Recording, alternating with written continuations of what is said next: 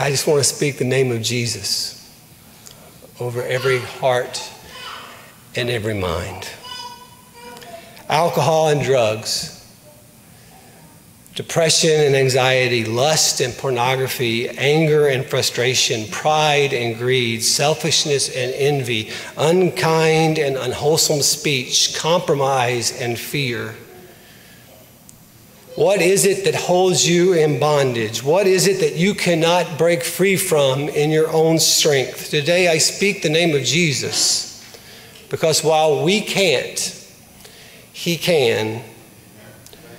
Jesus provides the salvation that we need.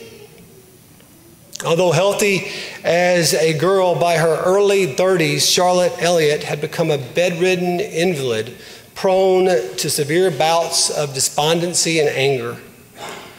In hopes of finding some means to console his daughter, Elliott's father invited a renowned minister to come and visit with her.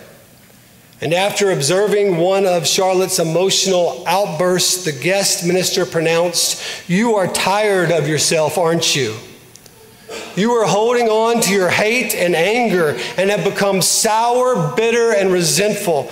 The minister's observation opened a floodgate of emotion in this young woman. "Tell me," she said, "what can free me from this bondage that grips me so?"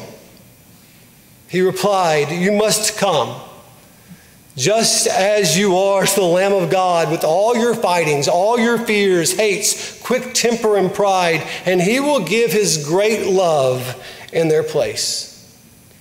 In that moment, Charlotte Elliott spoke the name of Jesus, and she experienced an inner peace found only through Him. Jesus delivered her from her bondage, and despite her disabilities, Elliott lived into her 80s. As her spiritual biography, she wrote the familiar hymn, "Just as I am." Just as I am, without one plea, but that thy blood was shed for me, and that thou bidst me come to thee, O Lamb of God, I come. Just as I am, and waiting not to rid my soul of one dark blot, to thee whose blood can cleanse each spot, O Lamb of God, I come.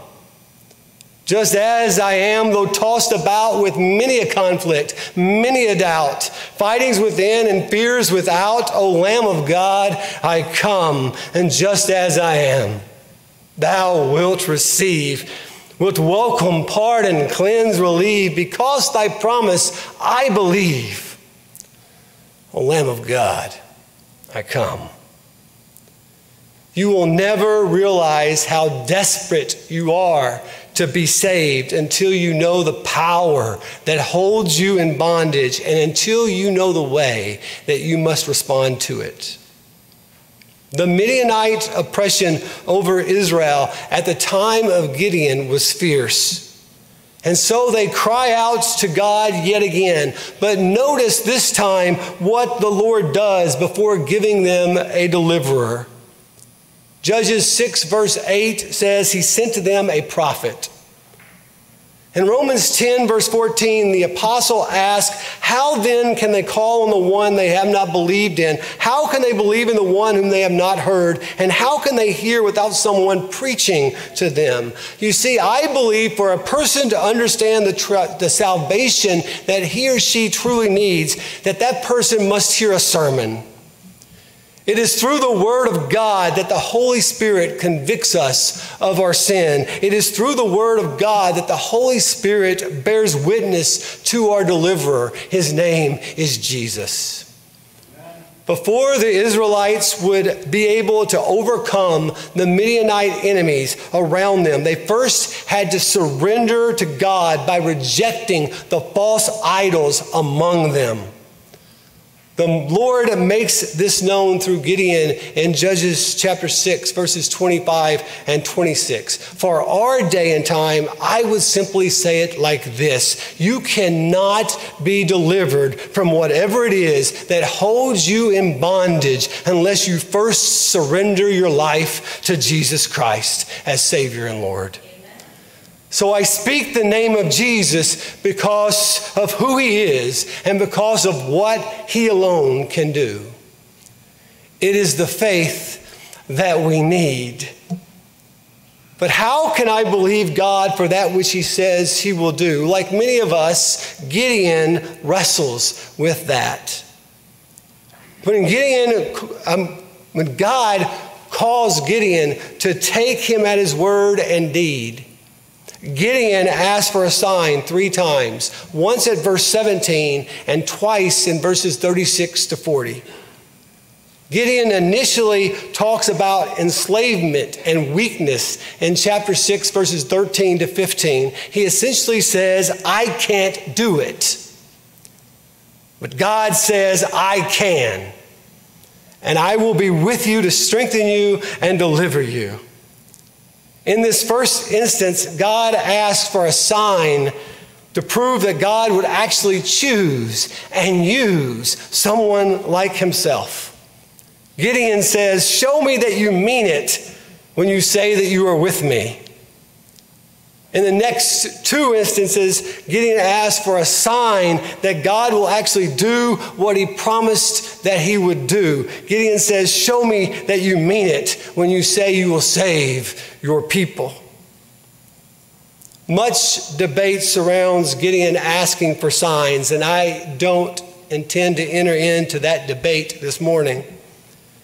I would simply suggest that Gideon lays out fleeces because he lived in the period of time that Hebrews 1 verse 1 defines as in the past, when God spoke to our forefathers through the prophets at many times and in various ways. Let our emphasis today fall on the words in various ways. Yet you and I no longer need to lay out fleeces because Hebrews 1 verse 2 continues, but in these last days, God has spoken to us by his Son. We live on the other side of the greatest of signs. Matthew 1:23 announces the incarnation, the birth of Emmanuel, God with us. Yet, like Gideon, we may still find ourselves asking, Lord, are you really with me in that which enslaves me and burdens me so? I am too weak to overcome this addiction. I am too weak to overcome this depression. I am too weak to overcome this issue with anger that I have. Fill in the blank, I'm too weak. But where I cannot, Christ can. John writes in his gospel, chapter 20 and verses 30 to 31, Jesus performed many other signs in the presence of his disciples, which are not recorded in this book. But these are written that you may believe that Jesus is the Messiah, the Son of God, and that by believing you may have life in his name. How much did God mean it when he said that he would strengthen and deliver us? He meant it so much that he gave us the greatest of signs. The incarnate Christ, God's only begotten Son, was crucified and then raised in power over the enemy of Satan, sin, and death.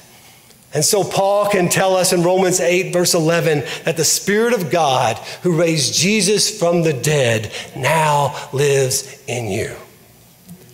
And so I speak the name of Jesus, for I resolved to know nothing while I was with you except Jesus Christ and him crucified.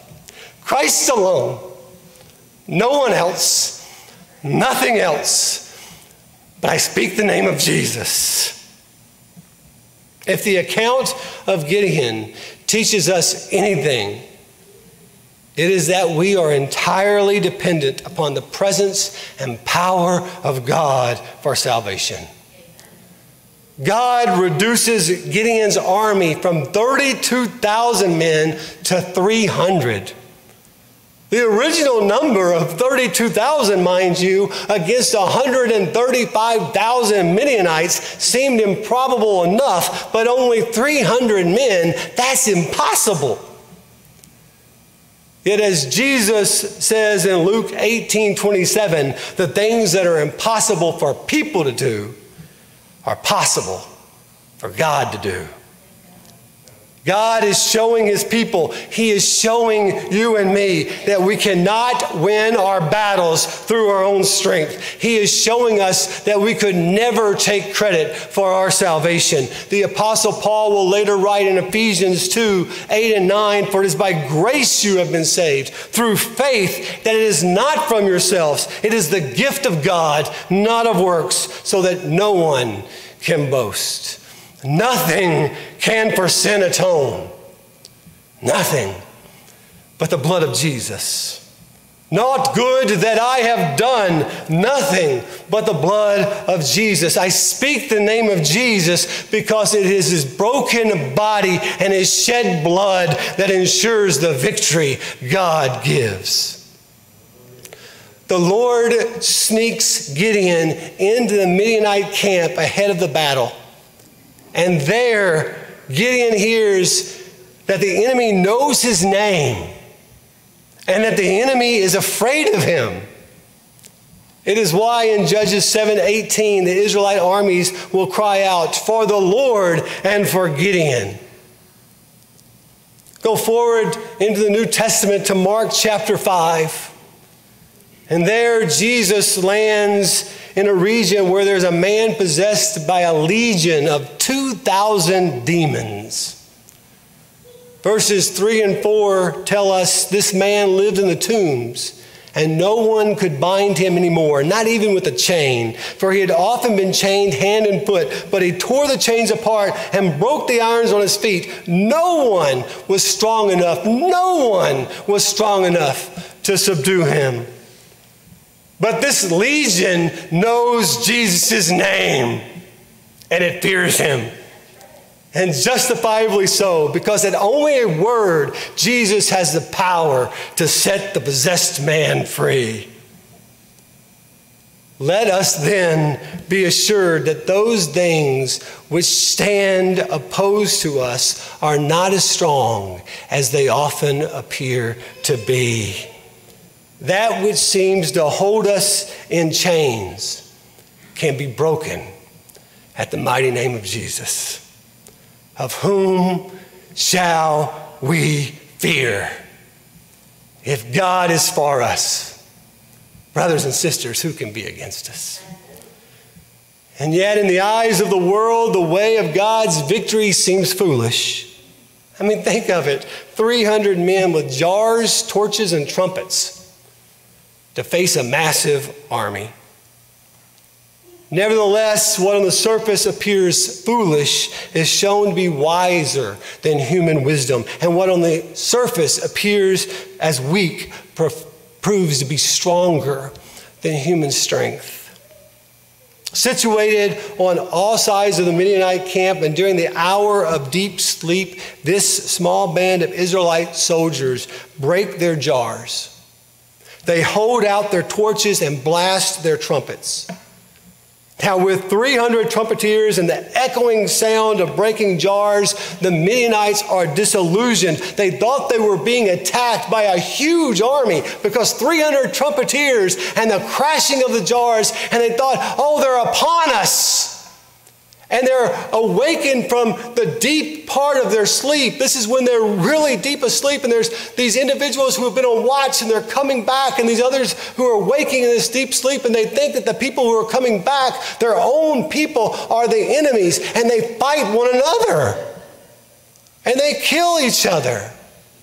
In the darkness of the camp, amid it all, the 300 Israelite soldiers remain hornblowers. Verse 21 insists that each man stood in his place around the camp, while verse 22 explains the Midianite mayhem is entirely that of God's doing. Won't you see today how the battle belongs to the Lord? At the start of this account, out of sight from the Midianites, Gideon is underground threshing wheat in the winepress. By the end of chapter 7, Midianite leaders will be brought into judgment at the winepress. The reference to wheat and wine is significant. Chapter 40 of Genesis shows us that the baker and the cupbearer prepare the meal for a king. Furthermore, in Genesis 14:18, Melchizedek brings bread and wine to bless Abram. So don't miss what's taking place in this narrative as recorded in Judges 6 and 7. Before God's deliverance of his people, Gideon is seen preparing that which is associated with the meal of a king. And so before bringing victory for his people, the greater Gideon, Jesus, the King of Kings, prepares a meal of bread and wine. And why does he do that? It's a meal that preludes the same way that a meal preludes Gideon's victory. It is a meal that preludes the victory of Christ at Calvary. His body broken, his blood shed for us. A message that is foolish to those who are perishing, but to us who are being saved, it is the power of God. Don't you see? The battle belongs to the Lord. And so today, if you are a believer and you are seeking strength, here it is, the grace of God for the broken body of our Savior and his shed blood.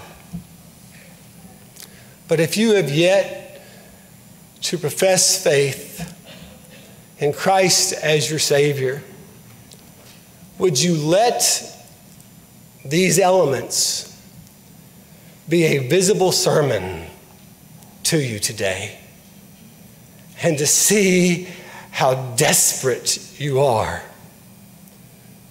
for Christ and respond?